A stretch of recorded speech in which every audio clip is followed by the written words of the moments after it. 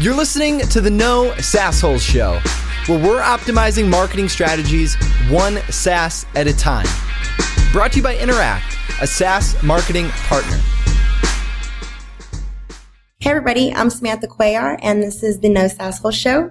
I have a very special guest with me today, Lincoln Murphy. How are you, Lincoln? I'm doing great. Thanks for having me. Cool. Yeah, we are so stoked to have you. Thank you for setting time out of your day for this.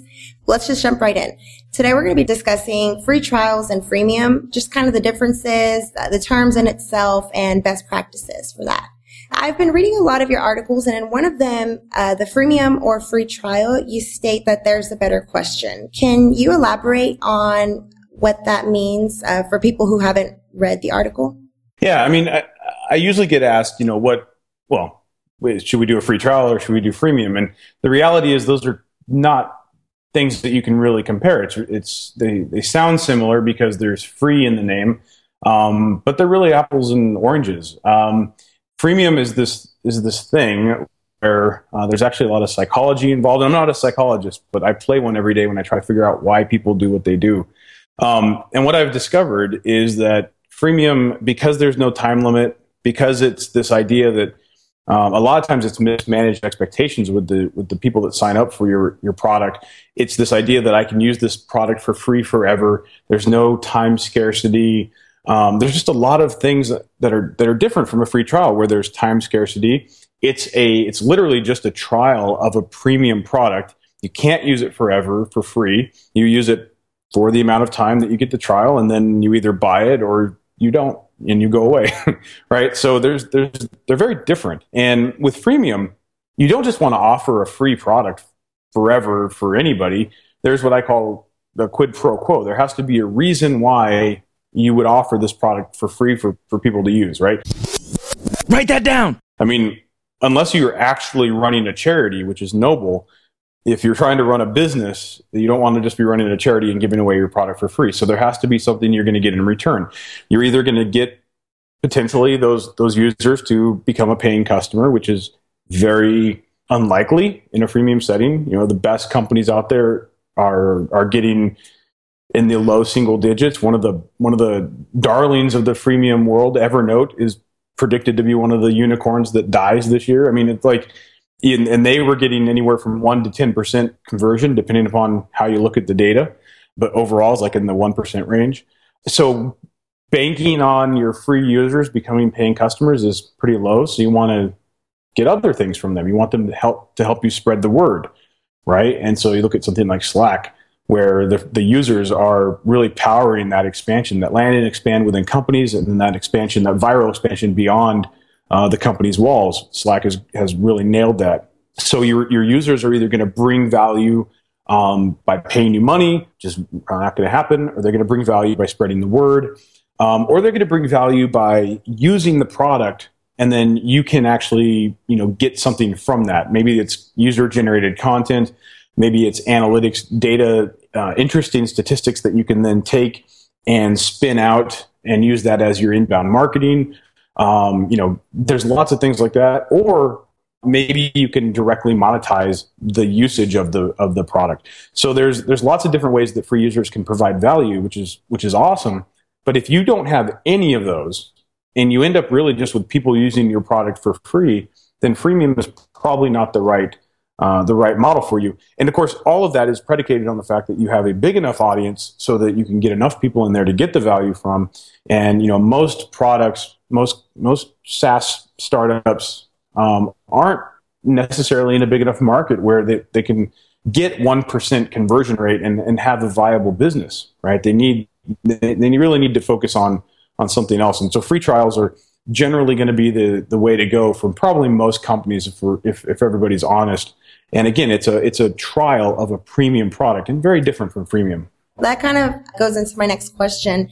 A little bit in the middle of that, you mentioned being able to define the value from free trial users. So what's required for companies to ensure that they are receiving and analyzing that value? So in a freemium model, you have to know what value you're going to get from your users. I mean, you just have to know that. And if you don't know that, probably going into a freemium model is going to be difficult At best. It's going to be difficult, if not just completely a disaster.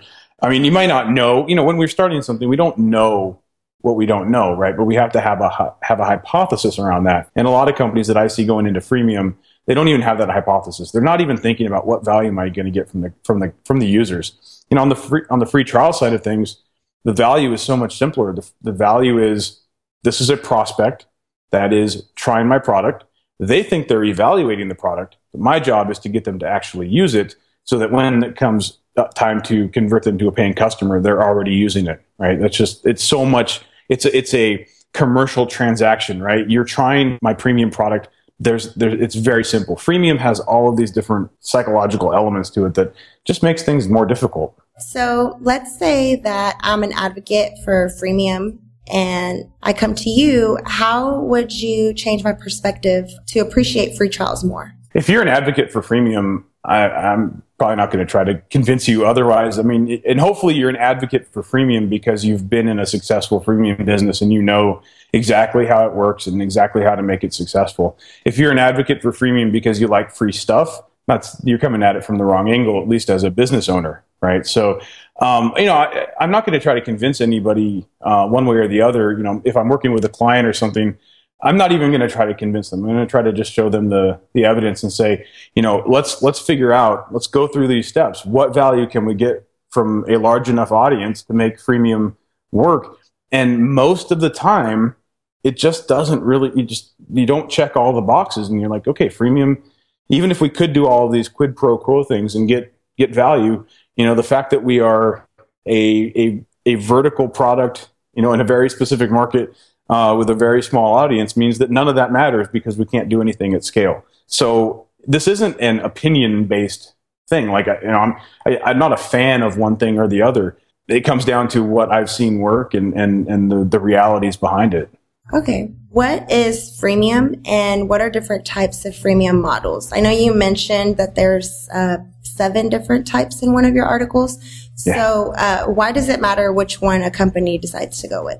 I enumerated the types of freemium at one point because I think the idea was that freemium was simply this thing where you let somebody use like a limited version of your product, and then at some point, they'll pay you to use the full version.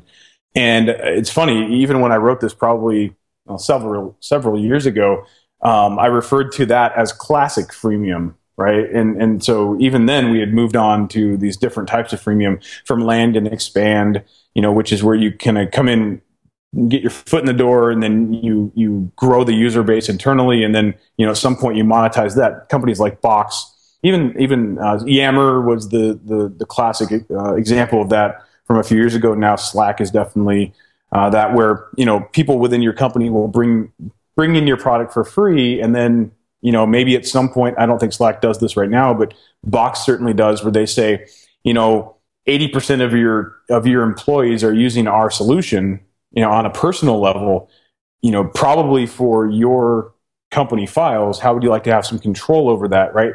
And so the employees brought the product in, but now we come in sort of following up with an enterprise sales approach to say, let's bring all of those accounts together. Let's give you some control and some visibility, and increase security and all of that stuff around what's already happening. Box sort of backed into that. I don't think that they necessarily set out, although origin stories tend to change over time. But you take something like Slack, where you basically pay for more control and more visibility into who is using who's in your channels, right? So they let people come in for free, and then at some point the IT folks or management is going to say, we want to control who can actually have access to these things, so that we're going to pay for that control. That type of land and expand is really, I don't want to say it's really popular. Not a lot of companies do that, but the ones that are doing that are actually quite successful. And then I was trying to also look at some products are freemium, but they really appear to be more like a limited free trial. Because when you give a free version of your product, but it's so crippled, you can't really, the experience is bad. You're not really giving them the full experience. So even if it is free, it's feature limited. It's reduced experience. That's not good. you don't really get the full, it's not useful, right? And there were just pretty much just variations on those. The main point was to say, look, what we think of as freemium is evolving. And if I went back and rewrote that article today, I'd probably combine some of those categories and add several different options, like I said. And I would add companies like Slack and Box. I don't know that I added those back then. And I would probably take Evernote out of the one to watch, category, and be like the one to watch as it tumbles, and I have to figure out how to get my files to some other safety. So yeah, it's bottom line is there's just all sorts of different ways to approach it. And I think the other message was to SaaS owners, which is don't fall into this trap of you have to do something a certain way.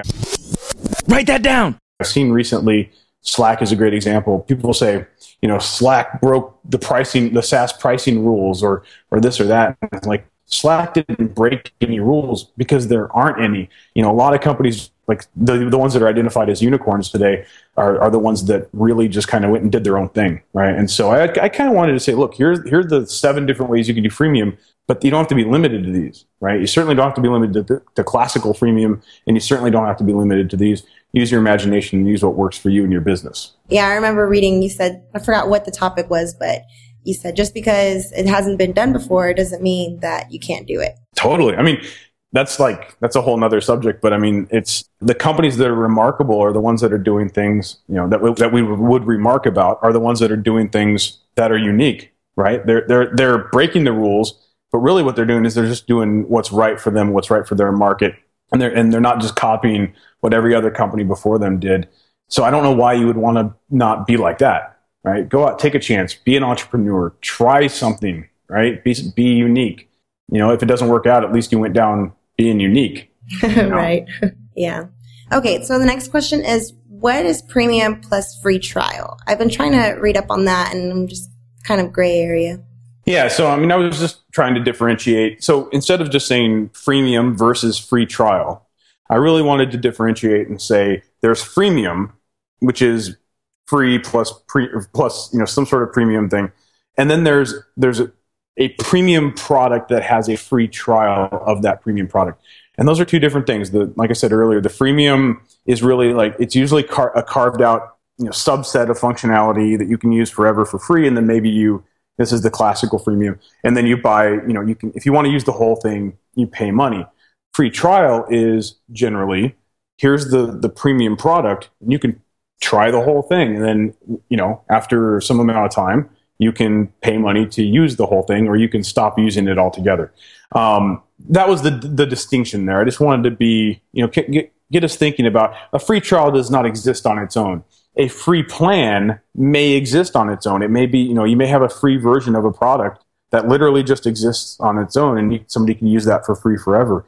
A free trial is a finite thing that gives you a window, into the use of another product. It doesn't stand on its own, right? So that was the distinction.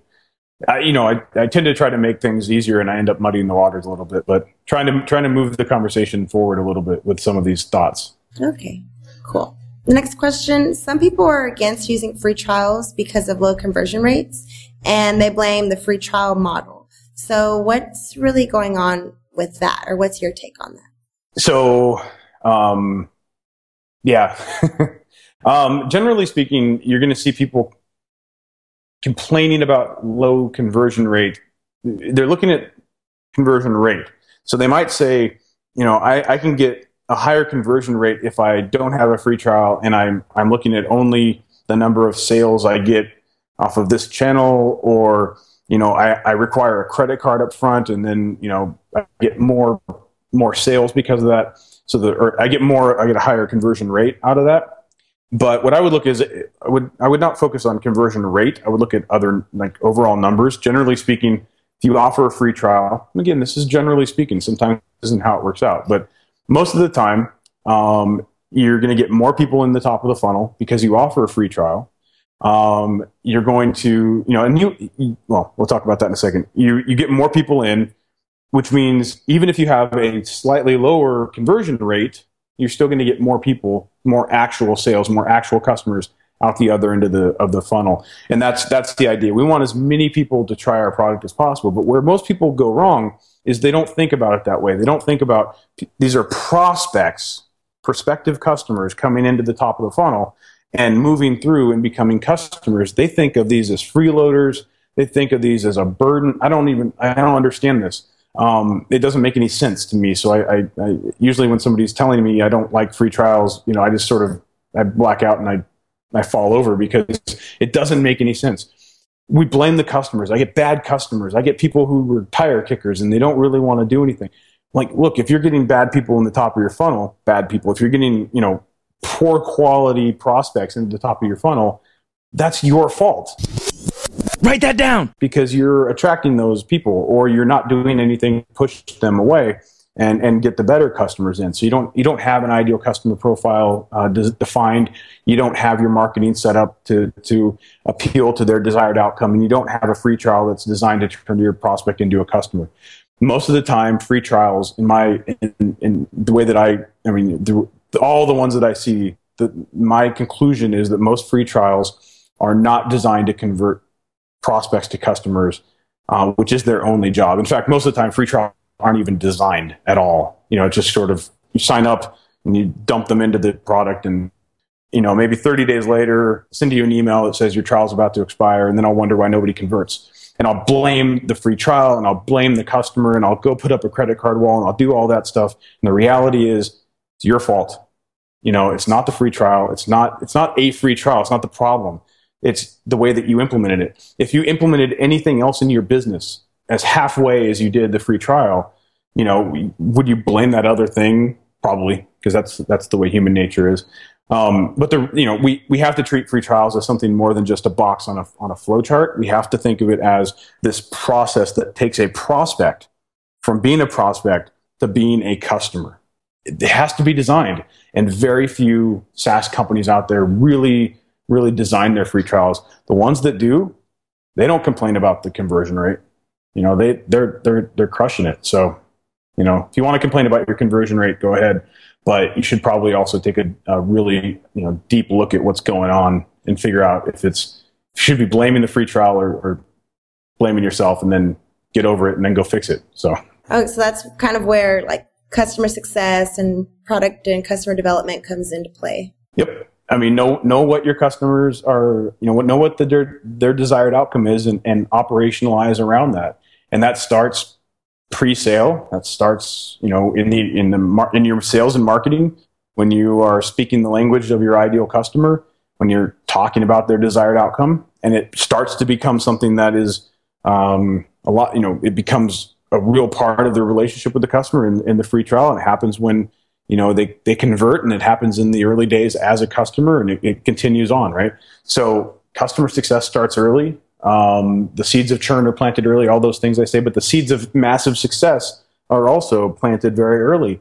And if you can get your prospects to a point where becoming a paying customer is the most logical next step, and you get them at that point quickly in the free trial, then you can get them to value quickly, and then the quicker you can get them to value, the more likely they are to be an advocate for you. All this stuff is totally related, but so often we're thinking there's pre-sales and there's post-sales, and customer success is post-sales, and everything that happens pre-sales is where the real action is. But the reality is, of course, once they become a customer, that's when the hard work starts, because that's when you're going to spend so much more time with them when they're a customer than just the pre-sales stuff.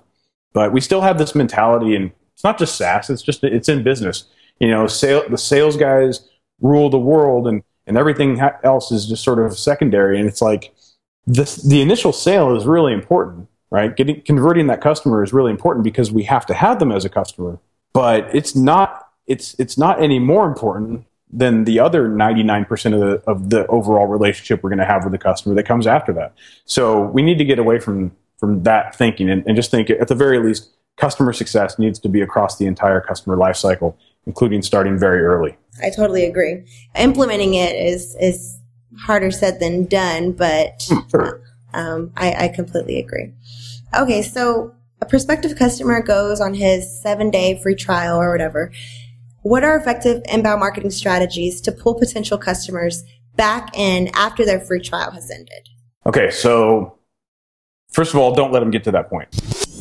Write that down. Right. I mean, and I say that joking, but the reality is a lot of companies will just, they won't communicate with the prospect during the trial, and then the trial expires, and then they work diligently to get them back in. It's like, work diligently to get them to value quickly so that they become a paying customer. And then now you're working on the edge cases that didn't convert. It doesn't have to be the other way. But that said, I think one of the main things is don't stop nurturing your customer just because they didn't convert, right? Don't, and I see this all the time. It's like, well, they tried the product and they didn't become a customer and we're done. No, man, don't do that. Put them on a nurture track. Every once in a while, try to get them to maybe restart their trial. I'm a big believer in people asking for extensions being sort of a sign that something isn't right. But, if they ask for an extension, give it to them. Just make sure that there's some, again, a little bit of quid pro quo there. Like, I'm going to give you an extension on your trial, but you need to let me know, like, what you're going to do this time around to get value out of it. So you could actually then go back and proactively offer them an extension on the trial if they'll have a conversation with you. But the bottom line is continue to nurture. We know that we should know the catalyst that caused them to sign up for the trial in the first place. Like, there was a reason that they wanted to buy your product, or at least they thought your product would do what it needed to do. That catalyst probably didn't go away, right? It's just that somehow they didn't see that your product was going to help them do it, or they got busy and they ran out of time, especially if you're talking about like a 7-day free trial. I'm a believer in longer free trials, because free trial, the length of the free trial is really just, a way to make them feel comfortable that they'll be able to have enough time to try out your product. We need to decouple the length of the free trial from the actual sales cycle. I mean, I might still want to try to convert them in 7 days, but they think they have a 30-day free trial, which they do, but my goal is to convert them in only 7 days. So we nurture. If we know that somebody that signed up for a trial and at this particular time, there were some issues with the product, or we didn't have some features, then some of the marketing that we can do is go back and let them know. We can let them know directly. We can put this on our blog. We can talk about the features that we now have, right? Because we know they didn't have those. If they cited something specific on an exit survey, then we should be able to update their customer record, and we should be able to email them as a cohort and say, we know you wanted this feature. Well, guess what? Now we have it. Come back and try the product for another 30 days, right? So the common assumption is if they didn't buy your product, they probably went on and bought another product, but that's probably false. They probably just didn't do anything. So chances are you can get them back that way. Make sure you have retargeting pixels on your marketing site, but also throughout the free trial, so that if they didn't do something, if they made it a certain place, you're at least, at the very least, you can pixel them to know that they signed up for the trial. Then you can do some interesting things to try to get them back through Twitter and Facebook and other display networks. So there's all sorts of things you can do like that. And then, of course, trying to infiltrate their network of trusted advisors. So, stay constantly top of mind through people that they trust, so that when they are in your trial, they're this guy over here that they trust, they see your product, this lady that they trust as a consultant or whatever, they see your product. So kind of trying to stay top of mind like that always really helps. Just don't stop marketing to your prospect once they're in the trial, and don't stop marketing even if they don't become a paying customer, right? It doesn't mean that they don't like you. It doesn't mean that they've given up. Maybe life got in the way and they just didn't get a chance to sign up. So constantly nurture them until they opt out. Don't opt them out on their, for them. Don't opt out for them, right? Continue marketing. Cool. Yeah, I like that last one of staying on top of mind. It's not necessarily direct marketing. You're not targeting them, but you're in their face. Cool. Okay. One of the last questions that I wanted to ask, well, before the fun ones, what are some onboarding best practices to upgrade free trial users? So the biggest one is ask for the sale. Write that down. So understand what point your customer gets to, or your prospect gets to, where becoming a paying customer is the most logical next step. I say that all the time. It sounds so easy. Like you said earlier, it's the execution and all this stuff that matters. But generally speaking, we can figure out if a prospect does this stuff within the trial, they have probably either received value from the trial, or for the first time outside of sales and marketing, they finally see the real value potential. It's at that point that I should be able to make them an offer. And it can either be literally just, hey, sign up so you don't miss out, when the trial expires, or I could make them a discount offer. I would not discount them on the version that they opted in for. I would try to, give them a discount on a larger version, or I would try to add some other things from, partners or what have you, make, really build up the value and give them a discount on that. So you can make them an offer or just ask for the sale. And where most people go wrong is that they don't understand the point where becoming a paying customer is the most logical next step, and they don't ask for the sale. You know what? I'd say the easy one is forget about that other step. Just ask for the sale. At some point early on in the free trial, make it easy to become a paying customer. That's where everybody goes wrong. So often. So ask for the sale. That's it. It's ideally you're going to build it around knowing when becoming a paying customer is the most logical next step, but probably just ask for the sale. Okay. Simple. Yeah, sounds easy. All right. So that's the round of, I guess, serious questions. And I had a few that are a little bit more fun. So who is your hero, or who do you look up to? That's interesting. I don't know. That's interesting. I don't know everything. So, I look up to everybody. I honestly am kind of one of those people that, I try to look for people that I can learn from across the board. I don't really follow any one person. I don't really have a personal hero, but I think I can learn from everybody.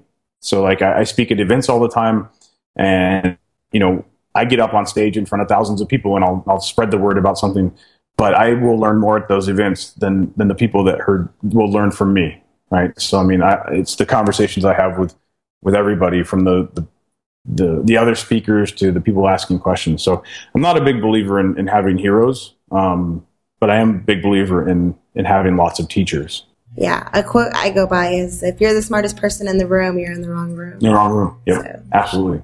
Cool. Okay. Well, the next question, how do you organize your closet? So my closet is most of the time a travel bag. Okay. And it includes a black t-shirt and jeans. I have a uniform. So, it's funny. I wouldn't even say I'm incredibly organized. I just have a very limited number of choices. That's actually one of the questions we ask during interviews here at Inturact. So I was like, I want to throw that in there and see what he says.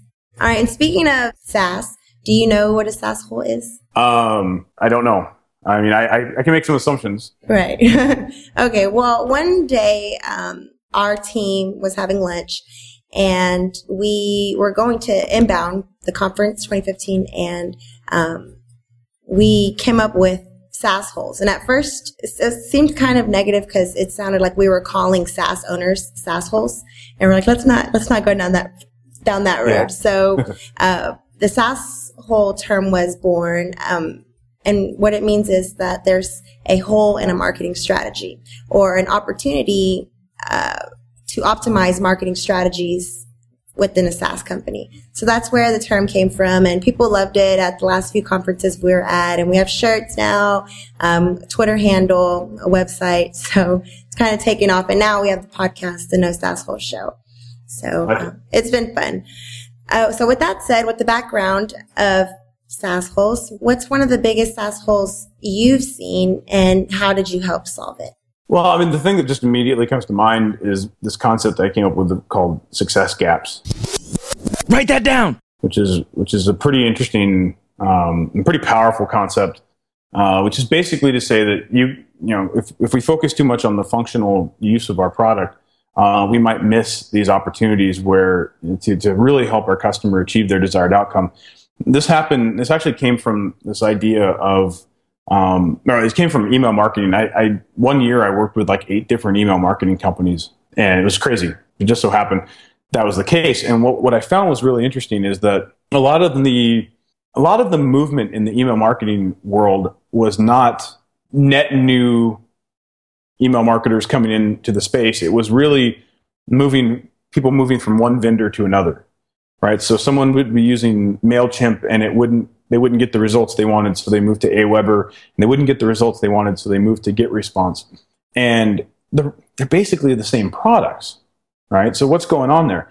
Well, and then you start looking at what these companies, and I worked with GetResponse as well as several others, but what we started looking at was how do we know, or how do we measure the success of a customer? We look at it and we say they're functionally using the product. They're building their list, they're sending their emails, the emails are getting opened, and there you go.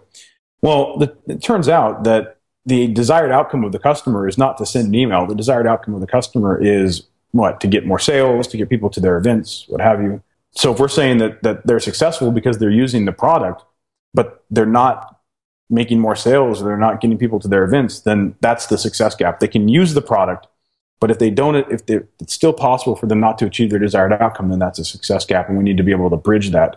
So what we did, actually, GetResponse built a landing page builder, so they would actually be able to control, whether or not, when you linked out to a new page.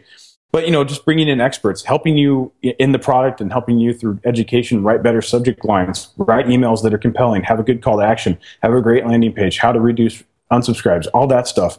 So this one company in a space very crowded with very similar products, has really kind of changed the game. And that really made me think, okay, is that applicable to other types of companies? And it turns out that is applicable in just about every business, SaaS or otherwise. There's going to be some way for your customer to not achieve their desired outcome, even if they use your product fully. And that's interesting. If you don't take that into consideration, you really could be missing out on a lot of revenue. You could be losing customers, and you may not know why. You look and you'll say, my active customers are churning. Well, active customers, if active means anything, they shouldn't be churning. So something's obviously going on there. So success gaps, that would be my SaaS hole. Yeah, definitely. Cool. Yeah, I can totally tell how the two terms are similar. And that's all the questions I have. So again, Lincoln, thank you so much for meeting with me today. And we'll keep in touch. And I look forward to reading your upcoming blogs. Absolutely. Thanks for having me. Thanks for listening. Now go get your hands dirty and fix some SaaS holes.